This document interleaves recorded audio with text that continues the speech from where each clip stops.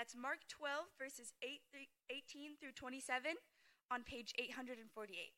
If you do not have a Bible, we ask that you take the one in the chair in front of you home with you. Again, Mark 12, verses 18 through 27. The Sadducees ask about the resurrection. And Sadducees came to him, who say that there is no resurrection. And they asked him a question, saying, "Teacher, Moses wrote for us that if a man's brother dies and leaves a wife, but leaves no child, the man must take the widow and raise up offspring for his brother. There were 7 brothers. The first took a wife, and when he died, left no offspring. And the second took her and died, leaving no offspring. And the third likewise. And the 7 left no offspring. Last of all, the woman also died. In the resurrection, when they rise again, whose wife will she be? For the 7 had her as wife." Jesus said to them, "Is this not the reason you are wrong, because you know neither the Scriptures nor the power of God? For when they rise from the dead, they neither marry nor are given in marriage, but are like angels in heaven. And as for the dead being raised, have you not read in the book of Moses, in the passage about the bush, how God spoke to him, saying, 'I am the God of Abraham, and the God of Isaac, and the God of Jacob'? He is not the God of the dead, but of the living. You are quite wrong." This is the word. All right. Excited to look at God's word with you here. Just a couple things. You may have noticed it's raining, so we're going to do fellowship in here. There's you can check out our designer flooring in the kitchen. Meant to look just like the 70s, and they nailed it. They nailed it. So we're going to have fellowship in there. And then there's a lot of issues I wanted to deal with and couldn't in our text this morning. So if you want to, after the service, I'm going to hang around up here. If you want to ask any questions about what you encountered in the Bible today or anything else about the Bible or Christianity or just hear other people's questions, we're going to be right over there. Every question's welcome, and if I don't know the answer, I'll either make one up or tell you I don't know or tell you I don't want to answer that question right now, but we'll have a good conversation. Let's pray. Lord, maybe the first time we hear this text, it doesn't seem to have much to do with us, but the more we dive into what's being discussed here, we see how this is just massively important. If it's true, it changes everything. So, Lord, we pray that your Holy Spirit would be with us, Lord. We believe that you are still speaking today through your word by the power of your Holy Spirit. We pray you'd help me to teach this passage faithfully. And we pray that we would have soft hearts, open ears to hear it, receive it, and build our lives on it. We ask this in Jesus' name. Amen. So after a busy summer, I was thankful to enjoy some vacation with my family last week. We went up near Mammoth, backpacked over Duck Pass at 11,000 feet. It was pretty awesome. I was proud of my family for all the challenges we faced, and my dog, who carried her own food and water in her backpack. I met somebody, actually, up on the mountain pass. It's kind of an epic place. It's like a half tunnel. And I met somebody there. Obviously, we're not the only people who ever hiked there. And he was a really nice guy. He was familiar with our area. We chatted for a moment. And then he started telling me about this. Get ready. There are magnetic forces underneath our nation's capital that enable you to have a more direct connection with God and the universe. So, what do you think my internal response was to that? Did I think, well, that seems reasonable. Let's get a ticket to D.C. No, I thought internally, well, that has to be one of the most ridiculous things I've ever heard.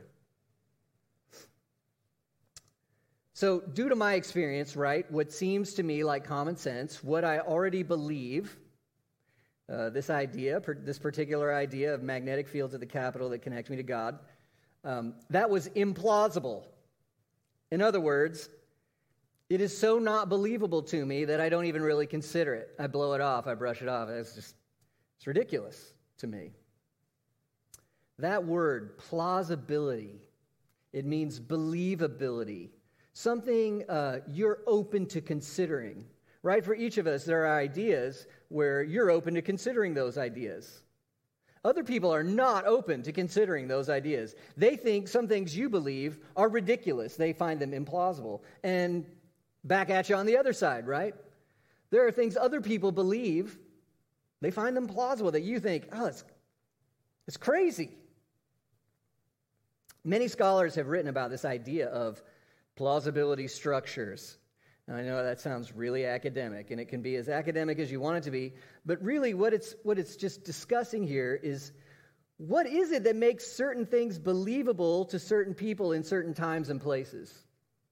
Why is an idea believable here, popular here, but not there? And why do those things change? Because they do change. So, for instance, right? If you were born in England a couple hundred years ago, what would you most likely have found plausible when it comes to understanding life? Well, you'd live in a version of Christian theocracy, right? And it would be God, king, and country. How would atheism sound to you in that context? Well, there almost aren't any atheists. It's completely implausible. It's unbelievable. It doesn't even hit the radar on, I should think about that. It's not plausible. It's not believable. Give it a couple hundred years, and plausibility structures change. 2015 survey showed that 40% of adults in Britain aren't even sure Jesus was an actual historical person, much less the Son of God. And I bet it's even higher now.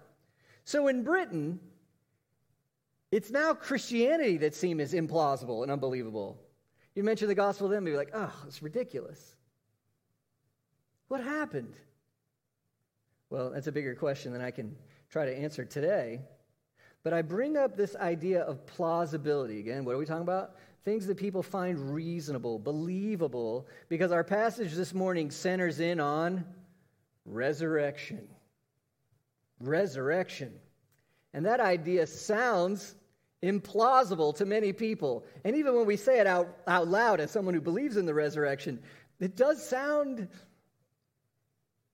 amazing. It's the idea that death is not the end. Death is not the end. But it's more than that. It's not just that your soul lives on like a ghost. No. To believe in the resurrection means the idea that every single person, no matter if their corpse was eaten by crabs at the bottom of the ocean or dissolved into dust several thousand years ago, every single person is going to be raised into an eternal body that lasts forever, either in judgment or in bliss. That's what we're talking about. We're talking about the resurrection. Is that believable to you? Do you believe that? Is that plausible to you? Yeah, that's reasonable. Or when you hear that, do you think, that has got to be one of the most ridiculous things I've ever heard? Because that's the way many people feel about this idea of resurrection.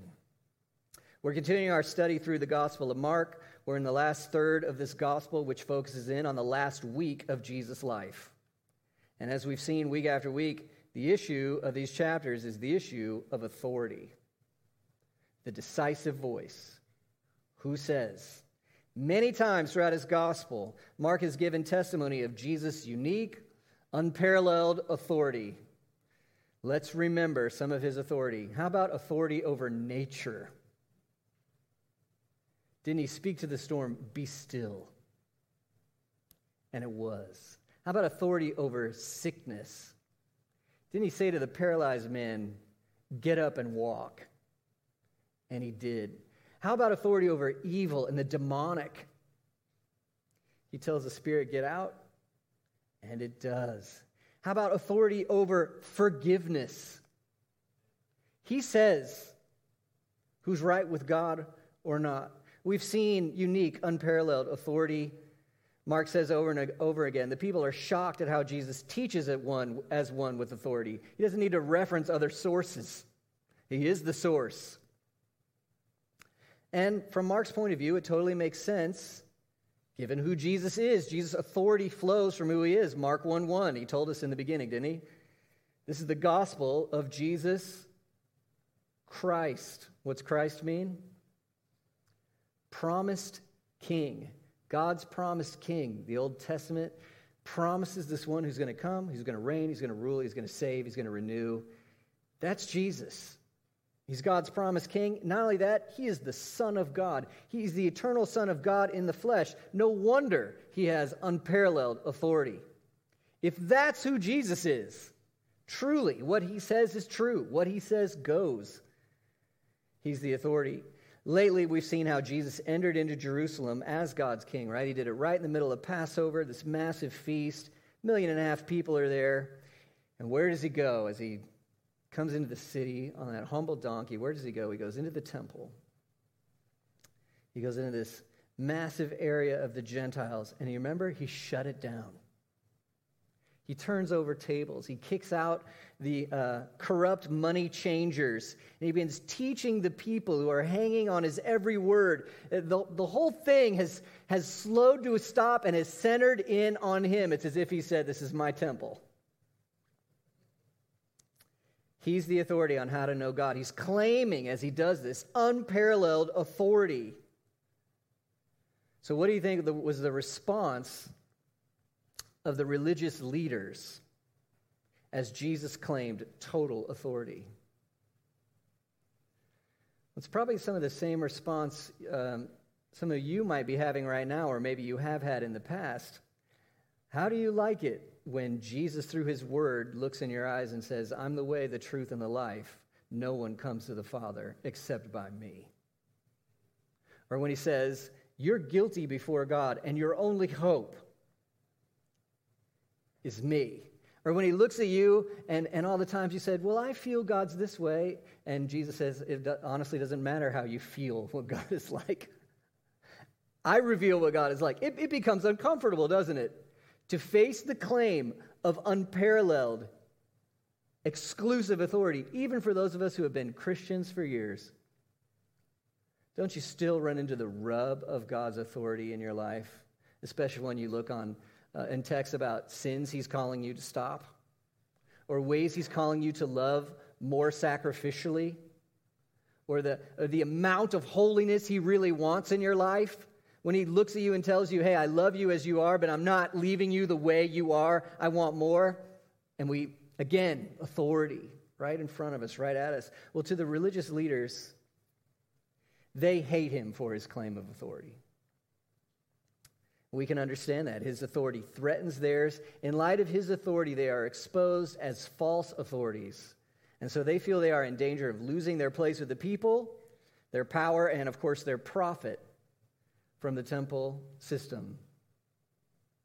So what's their response? They want him dead. Remember Mark 11:18. The chief priests and the scribes heard it. Jesus claimed authority in the temple, and they were seeking a way to destroy him, for they feared him, because all the crowd was astonished at his teaching. So they would like nothing better than to walk in, arrest him, and do away with him, but they can't. And Mark tells us why. The crowds are hanging on his every word. He's swamped by the crowds, and they're enamored by him. So they feel they can't do anything. They really just have one option. What's their option? Well, let's make Jesus look terrible in front of the crowd. And then when they are no longer excited about him, we can do away with him as we please. And so that's been their tack, right? If you were here last week, they tried it on the issue of taxes. It didn't work, did it? They gave it their best shot. Jesus gave his answer. Instead of the crowd being uninfatuated with Jesus, they were more infatuated with Jesus. They were more amazed by Jesus. And those who claimed to be authorities looked more and more foolish. But they're not giving up. We get another round of Jesus' enemies, the religious leaders, coming to try to make him look ridiculous in front of the crowd so that they can dispose of him and his claim to authority. So here we go. The Sadducees are coming after Jesus on the issue of resurrection. And we have three main points: the attack, Jesus' response, and the plausibility. The attack, Jesus' response, the plausibility. So first, the attack. Look at Mark 12:18. Meet a new group of folks in Mark. The Sadducees came to Jesus who say there is no resurrection. Well, who are the Sadducees? Historians tell us they were the elite of society. They're wealthy, they're well-known, they're influential. I guess if you're reading People magazine back then and wondering who went where for dinner, some of the Sadducees would be in that magazine. You guys don't read that magazine, do you? No judgment. They have deep connections in the priesthood and the temple administration especially. So they are incredibly unhappy with Jesus ending their lucrative sacrificial lamb selling business. Unlike the Pharisees, the Sadducees were quite happy to coexist and cooperate with Rome. So it's kind of as if you had the right-wing-ish coming after Jesus in our text last week, and kind of like you have the left-wing-ish coming after Jesus in this text. Unlike the Pharisees, the Sadducees only accepted the first 5 books of the Bible as authoritative. The Torah, Genesis, Exodus, Leviticus, Numbers, Deuteronomy. That's it. So everything else after that, Joshua to Malachi, the Sadducees say, not Scripture. That's obviously going to have implications on what they believe, isn't it? So there's the Sadducees, wealthy, well-connected, the elite of society, in charge of temple administration, probably. Doctrinally, as the text tells you, they deny the resurrection. In fact, they deny the reality of angels, they deny the reality of life after death, and they deny the reality of the resurrection. It seems ridiculous to them. So I don't know, it reminds me maybe of Thomas Jefferson, right? Cutting all the miracles out of his Bible. We'll keep what seems plausible to us, and we'll throw out what seems ridiculous, like miracles, like resurrection, or modern liberal theologians of the past, 150, 200 years, that work really hard to kind of, in a scholarly way, explain away all the supernatural in Scripture. It's kind of where the Sadducees are coming from, in a way. And here's their attack. You see it in verses 18 to 21. All right, here's our chance. We got to discredit Jesus. So he looks like a fool in front of the crowds. And here's their attack. 18 to 21. I'm going to read it again because it is such a different idea for us. 18. They asked him a question saying, "Teacher, Moses wrote for us that if a man's brother dies and leaves a wife but leaves no child, the man must take the widow, raise up offspring for his brother. There were 7 brothers. The first took a wife, and when he died, he left no offspring. And the second took her and died, leaving no offspring. And the third likewise, and so on and so on." In the resurrection, whose husband is she? She had 7 husbands. And evidently that is supposed to lock up the machine and be like, oh no, what do we do now? There's no such thing as a resurrection. Well, before we move any further, let's think a little bit about what the Sadducees are talking about. They're quoting from Deuteronomy 25 in a section regarding what you could call levirate marriage. And don't think of the tribe of Levi, think of brother-in-law. Here's Deuteronomy 25:5. If brothers dwell together and one of them dies and has no son, the wife of the dead man shall not be married outside the family to a stranger. Her husband's brother shall go in and take her as his wife and perform the duty of a husband's brother to her, and the first son whom she bears shall succeed to the name of the dead brother, so that his name may not be blotted out of Israel. Now, I assume this idea is a little bit strange to you. It's a little strange to me. And we have some cultural expectations to think about, don't we? So we think about our cultural moment. Stereotypically, marriage, if you're going to do it at all, what's it about in our culture? Well, it's about self-fulfillment, maybe some love, and I guess kids. Nah. In their day, flip it around. What's marriage about? Kids, kids, kids, kids. Family lineage. Some love would be great. And what is this thing called self-fulfillment you're talking about? That's how they would think about our culture. So in this case, right, it's a specific situation. Brothers dwell together. if a married man dies with no son, that means his name and his lineage disappears on the land God has promised to his people. And so for their hopes and dreams, that is the nightmare. Please know, anything but that. And so here's the situation. In that unique situation, a brother-in-law has to take responsibility to provide for, number one, his dead brother's name and lineage and family, and for his dead brother's wife. So obviously, this is not really about romance, is it? It's not really about finding someone who fulfills you. It's about provision for needs. In our culture, this makes no sense, and with the end of the Old Covenant, it's obsolete to us, right? We don't live in that covenant. But for that moment, it made incredible sense, and it's amusing to go back and read the entire text. If a brother-in-law refuses to do this, the elders and this lady, she spits in his face in front of the elders and calls him man who's had his sandal removed, which I'm going to assume that is not a testament to your masculinity, right? And they actually put on his house, he who has had his sandal removed, because he won't man up and provide for other people's needs. But anyway, that's beside the point for us right now. Do you see the implications of what the Sadducees are trying to do? They take this piece of Scripture, and it is in the Mosaic Law, and they invent this kind of theoretical story, right, of this poor lady. 7 brothers, right?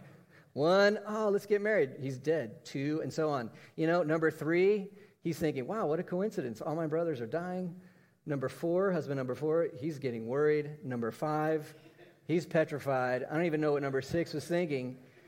That's how badly he did not want to be known as he who has had his sandal pulled off. Then mercifully, right, she finally is like, enough. 7 husbands in heaven. And so you can hear the cynics laughing. Ha ha, you guys and your ridiculous idea about resurrection. It makes no intellectual sense at all. You're a bunch of fools. You just believe in a myth, right? Haven't you heard this before? You guys just go to Christianity because you're weak and you need an emotional crutch. And thinking of the pie in the heavenly skies, it makes you feel happy in this sad, sad life. But you're a bunch of, we almost feel sorry for you, right? That you would believe things like this. It's implausible. It's unbelievable to think of a resurrection. So that's the attack. How does Jesus respond? Well, we look at verse 24. Jesus said to them, "Is this not the reason you are wrong? Because you know neither the Scriptures nor the power of God." I find this incredibly amusing. You will notice his response is not exactly politically correct. He didn't come back with, well, there are a lot of views on religion, and many have different views on the resurrection. And, fundamentally, all the roads take us to God. Or does he give you anything like that at all? Or what did he say? Can you believe it? What did he say? He said, you are wrong. You're so wrong. Because you don't even know the Scriptures. He's saying that to the religious leaders of Israel. And because you don't know the Scriptures, you don't know God and His power. Wow. Again, he's speaking to the religious leaders of Israel. They're there trying to defame his authority. And it's not working. And here they are exposed as the false authorities, right? What's the one thing they're supposed to have right? The Scriptures and the power of God. And what do they have wrong? The Scriptures and the power of God. So I think there's 3 aspects to Jesus' response here. Number 1, the authority of the Scriptures. Do you see it loud and clear? What did Jesus believe about the Old Testament Scriptures? What did he believe and lead us to believe about the Bible? It's the Word of God. It's the authority. Jesus believed the Scriptures could never fail, that not one word would fail. He believed them to be the very word of his Father. That's the authority. And if you leave that authority, think of what the Sadducees had done, right? Tinkered with God's word. We'll keep some and leave the other. We'll keep some and leave the other. Do you hear that in the world around you? We believe Jesus and not Paul. We do red letters and not black ones, as if the red letters are Jesus words and not the others. No. Jesus himself asserted that the Scriptures were the Word of God and the ultimate authority.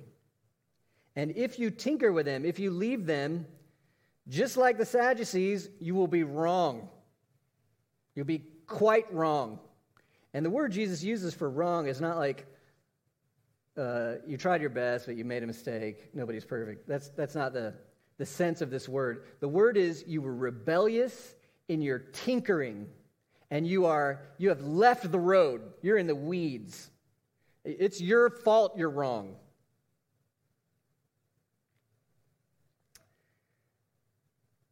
Again, they're exposed as false authorities, aren't they? They're trying to expose Jesus as the fool. The matter of fact is, they're the fools. They've left the authority of God's word. He also asserts the power of God according to the Scriptures. The power of God according to the Scriptures. So just backing up a little bit, the Bible tells us you could look at just the created world around you.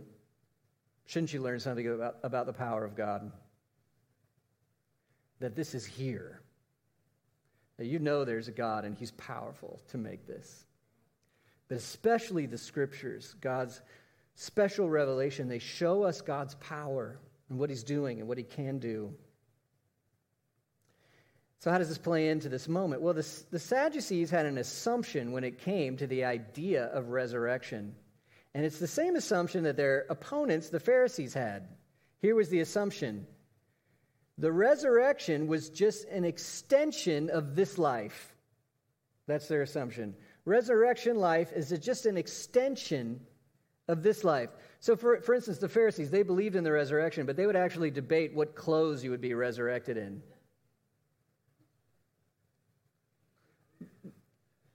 Okay. They can hang out with the dude and his magnetic forces on okay.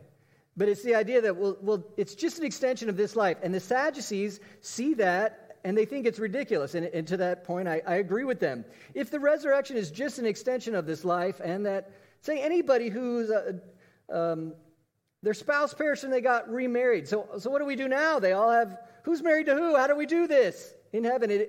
That seems preposterous, but it's built on an assumption that the resurrection life is just an extension of this life. Why do you have that assumption?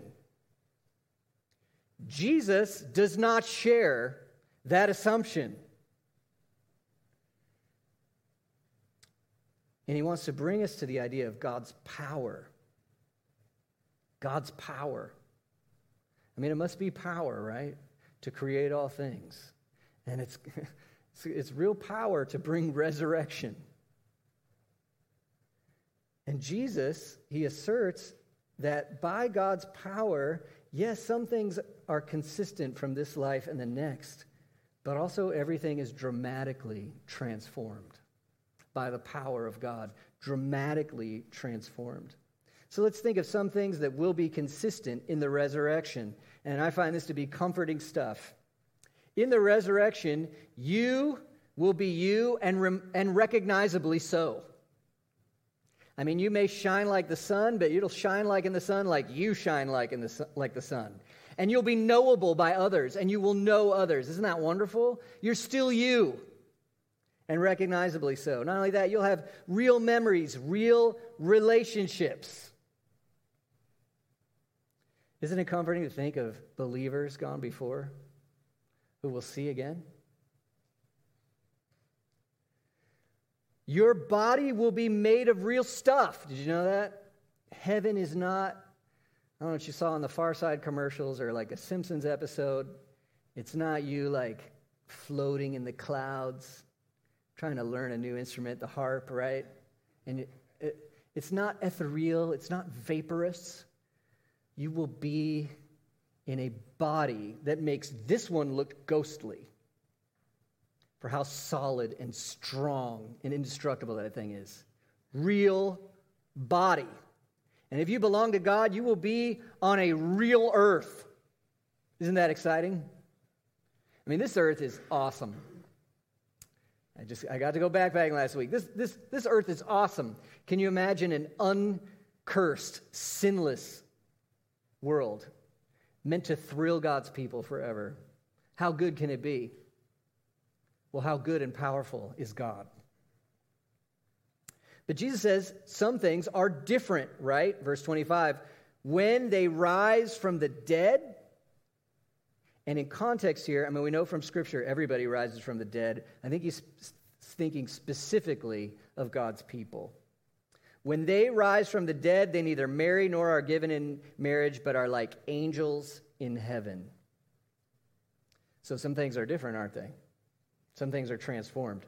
So I've been to many funerals. I know I need to make this clear. You will not become an angel. Did you grab that? Have you been to a funeral? Oh, he's an angel now.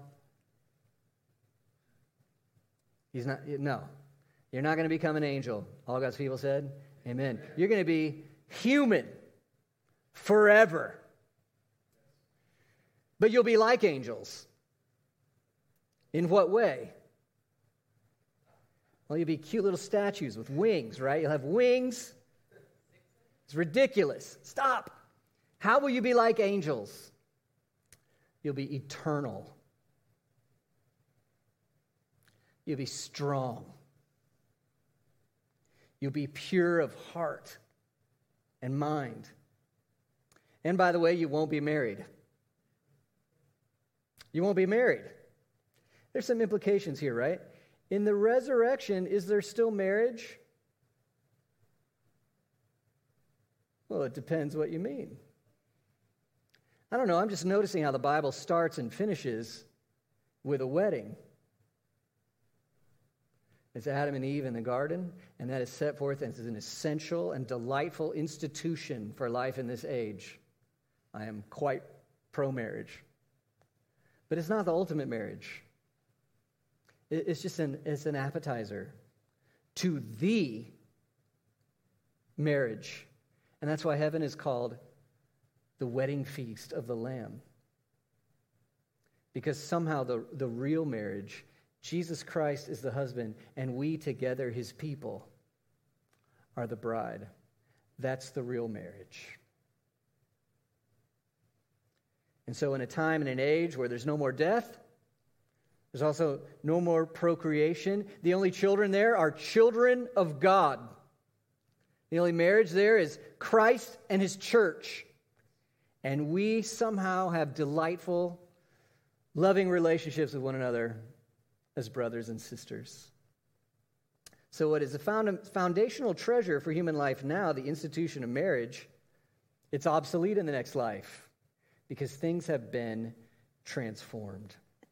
And I admit that can be difficult for us to understand, can it? And in a way, it should be difficult for us to understand, right? We are jealous for our spouses, and we should be in this life. That is fitting. But in the next life, it changes. Here's something that helps me. Imagine being a 7-year-old kid eating chocolate with your mom. Can you imagine? There you are, you're sitting with your mom, you're eating chocolate, and she says to you, oh, honey, one day you'll move away and maybe even get married. And you, 7-year-old you said, but mommy, I don't want to leave you. I want to stay with you and eat chocolate. And that's sweet and appropriate to the moment. You're 7. What tends to happen by the time you're 17? 27. We love our kids. We don't need them wanting to sit and eat chocolate with us all the time when they're 27. And when you're 7, you can't imagine it, but you give it some time and you're like, I love you, Mom, and things change. Isn't it kind of like that from now in heaven? I'm like the 7-year-old kid. I don't understand how the change is great, but I'm promised that it is. And when Jesus says, look at the power of God, because in the context of the Torah, he's saying the same God who created this delightful thing called our earth and human beings and all the things we enjoy, does he not power to make an entirely transformed way of living that we call the resurrection? Can't he do it? Of course he can do it. Look at what Paul says in 1 Corinthians 15. I won't unpack this. Let's just hear it. Behold, I tell you a mystery. We shall not all sleep, but we shall all be changed in a moment, in the twinkling of an eye, at the last trumpet. The trumpet will sound. What happens? And the dead will be raised imperishable, and we shall be changed. For this perishable body must put on the imperishable. This mortal body must put on immortality. And when the perishable puts on the imperishable, and the mortal puts on immortality, then shall come to pass the saying that is written, death is swallowed up in victory. Then this great question, O death, where is your victory? O death, where is your sting? That's the promise of God and the power of God. So Jesus is responding to Sadducees. He talks about the authority of Scripture. He talks about the power of God. He also talks about the faithfulness of God. Did you see Jesus begin to quote from Exodus 3? He does that in verse 26. As for the dead being raised, and here's another one of those amusing phrases, have you not read in the book of Moses? So, and these guys see themselves, right, as being experts in the book of Moses. This is their Bible. This is the part of the Bible they receive as authoritative. And for Jesus to say, have you not read? Why is he doing that? Why is he punching them in the kidneys like that? Why is he needling them like that? Here's why. I think this is what Jesus is saying here. Even in your use of Scripture, you're standing over it to make it say what you want it to say. Isn't that easy to do? It's like a hobby of the religious world. To take a Scripture and instead of honing in on the author's intent, I take some language that sounds sort of like what I want to say, and I make the Bible verse fit my agenda. So Jesus is saying you're standing over the Scriptures instead of letting the Scriptures stand over you. That's the Christian heart, isn't it? I don't want to invent what the Bible says. I want to discover what the Bible says and submit to what the Bible says. It stands over me. And if you don't read it that way, Jesus would wonder if you've read it at all. Have you not read? But also, he wants to talk about resurrection from Exodus 3.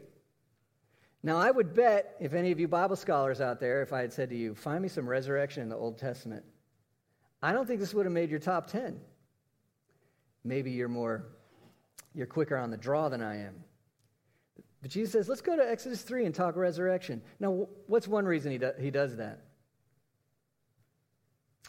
Which part of the Bible did they see as authoritative? The Torah. First 5 books. So what does Jesus say? Let's talk Torah. I can play there. We'll go to what you see as authoritative. And he talks about Exodus 3. Now, this really is amazing. You remember the story in Exodus 3, right? This is Moses' encounter with God at what we call the burning bush. It's a misnomer a little bit because what is the bush not actually doing? It's not burning. That's what's crazy about it. We've seen things on fire before. Why do you have to keep putting logs on the fire? Because the fire needs the logs. The fire needs the logs. What's weird about this fire? It doesn't need any logs. It doesn't need It's burning with no fuel, and that is meant to teach you about the holy God. What does he need? Nothing. He's all sufficient in himself. He is white hot, eternal life. He is actually what it means to live in the strength of himself. And that God, the God who is life, the indestructible God, he names himself, I am, the one who always is. And then he names himself, this eternal God, as the God of Abraham, Isaac, and Jacob. That by itself should boggle your mind. Now go ahead and read about Abraham, Isaac, and Jacob. Are they bastions of consistency, integrity, leadership, courage, and faith? Well, let's not get it wrong. They do have real faith, and it did change their lives, and there are things to look at them as an example for, but in general, no.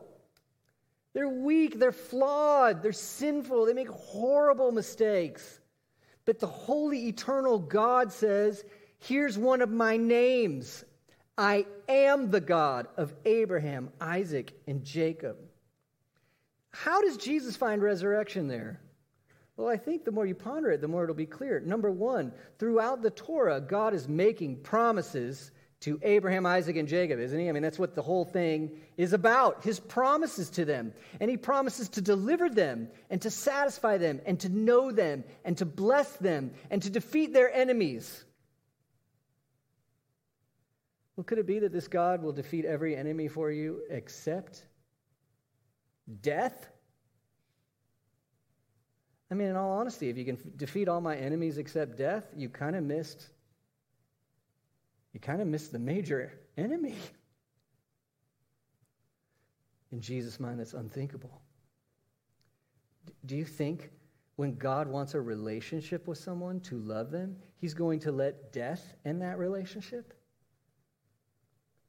Not a chance. Do you think when God makes eternal promises to someone, where even the book of Hebrews will say Abraham, Isaac, and Jacob, they didn't even see, right, the fullness of God's promises. Do you think he lets them just die and only see like 2% of a promise and call that good? Is that this God? It's unthinkable to Jesus. No way. These are eternal promises, and they will be kept to these people eternally. There's no way this God would let death end his promises or his love.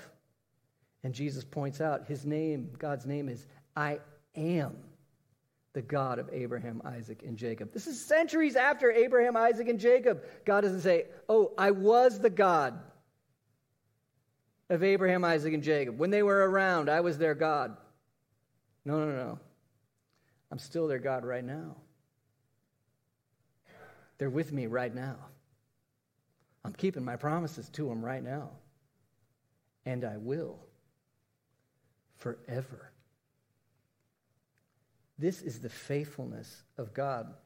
Friends, do you think God's going to let anything break his relationship with you or his promises to you?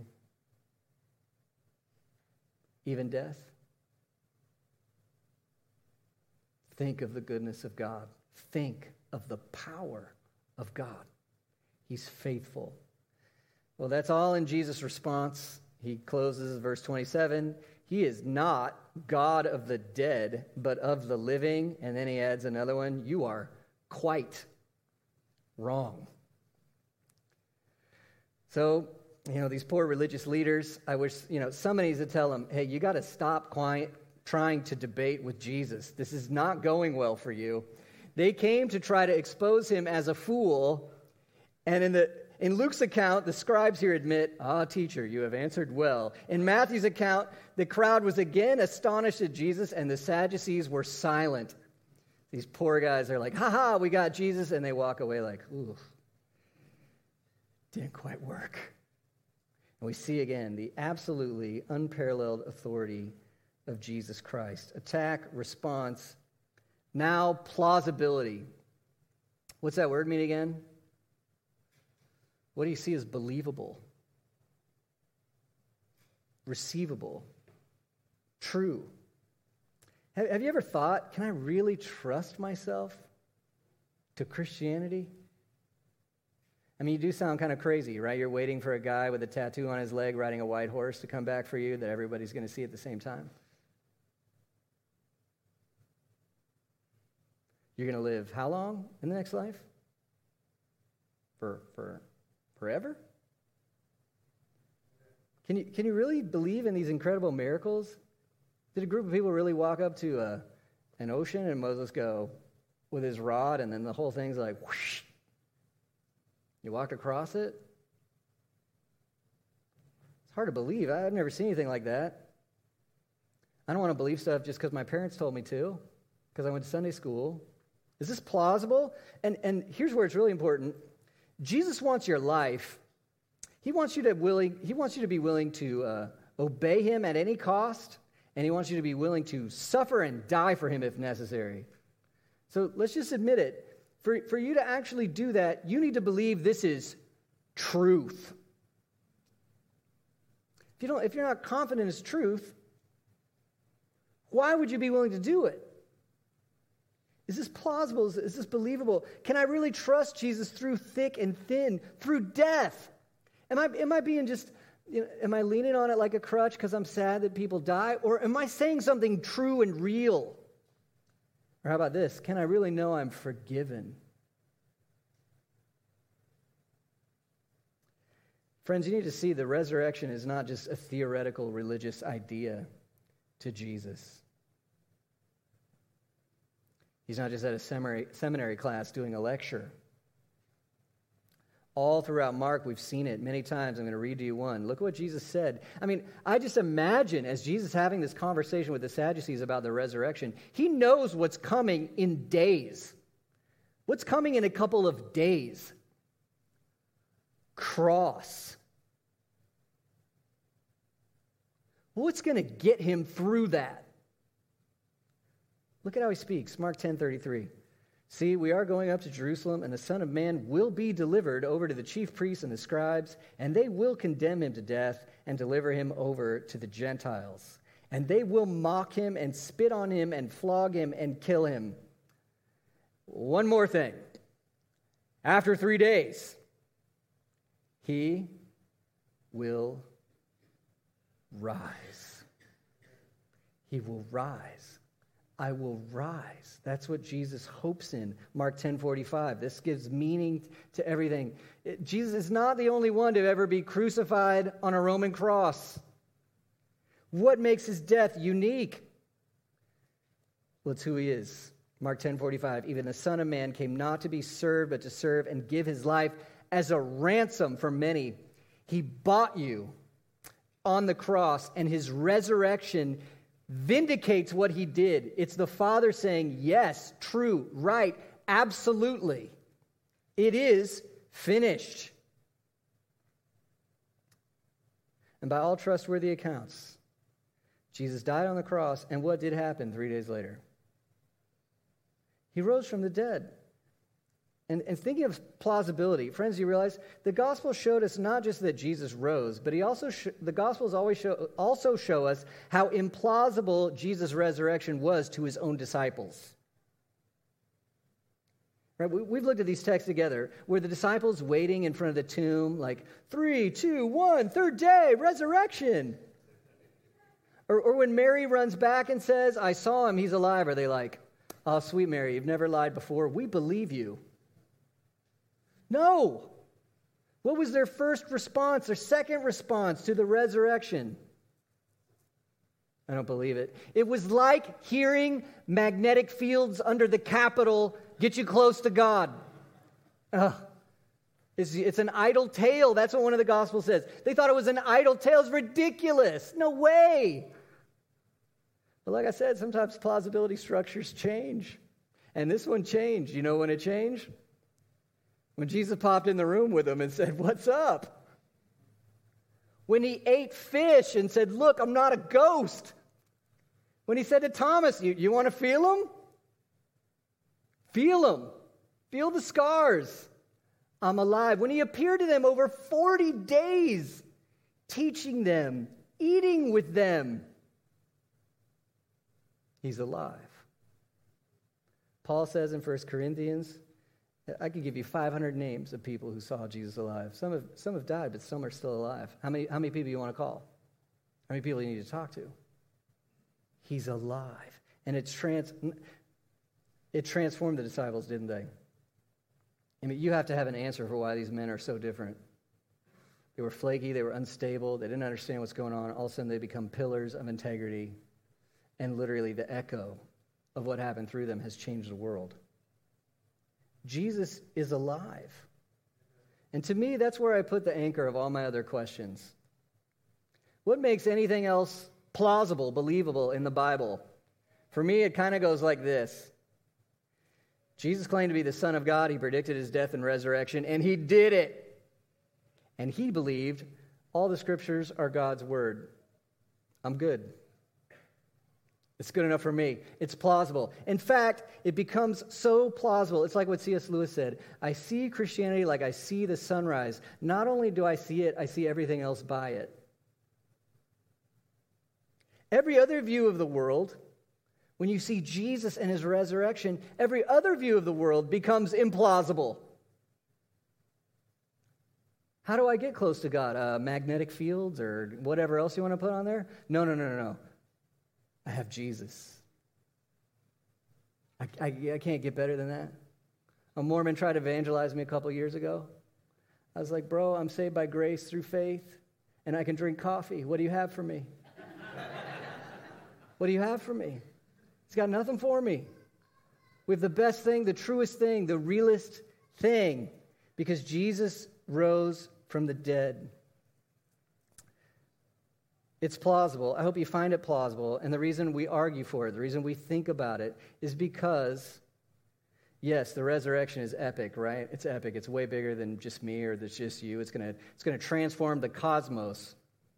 But Mark's aim is a little more particular. Because you know what he wants as he writes this gospel? He wants your heart. He wants your affections. He wants your mindset. He wants you convinced of the reality of the resurrection. He is writing to Christians in Rome, some of whom will be thrown to wild beasts for their faith in Christ. And man, when the lions start running at you, you're going to need faith in the resurrection. Come eat me. I will rise. And there's a warning here. Look what Jesus says in John 5. For as the Father has life in himself, he has granted the Son also to have life in himself. Do not marvel at this, for an hour is coming when all who are in the tombs will hear his voice and come out. Those who have done good to the resurrection of life, and those who have done evil to the resurrection of judgment. This resurrection is inevitable. You will rise. Do you belong to Christ through faith in him? And do you live in light of what he's done for you? Or do you live in rebellion to him? You still rise. You rise to judgment. So this is just epic, isn't it? Look to the cross that was vindicated by the resurrection. Jesus lived a perfect life for you to make you righteous. He died in your place so that you could be forgiven of all your sins. And that's true. It's vindicated. It's real by the resurrection. And now, because you belong to him, let your heart anchor on this. God's love for you is stronger than death. His promises to you cannot be ended by death. And when you anchor on that, you can live a life of courage and love for his glory, because really what? You're unstoppable. Death, where's your sting? And in light of Jesus and his authority, that's the only plausible way to live, isn't it? Let's pray.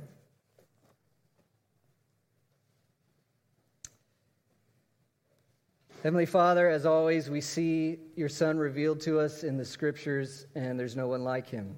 We're amazed by him.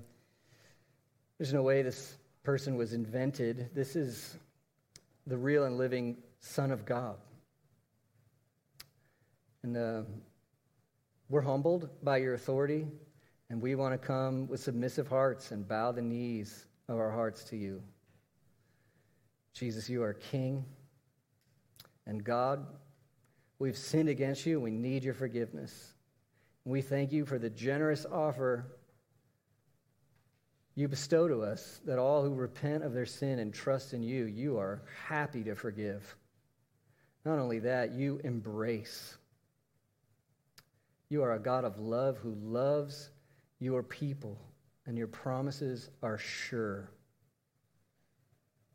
So, Lord, win our hearts today. If anyone's here who walked in the door not a Christian, I pray that they would see Jesus and what he's done and what he offers and trust him and belong to you even today.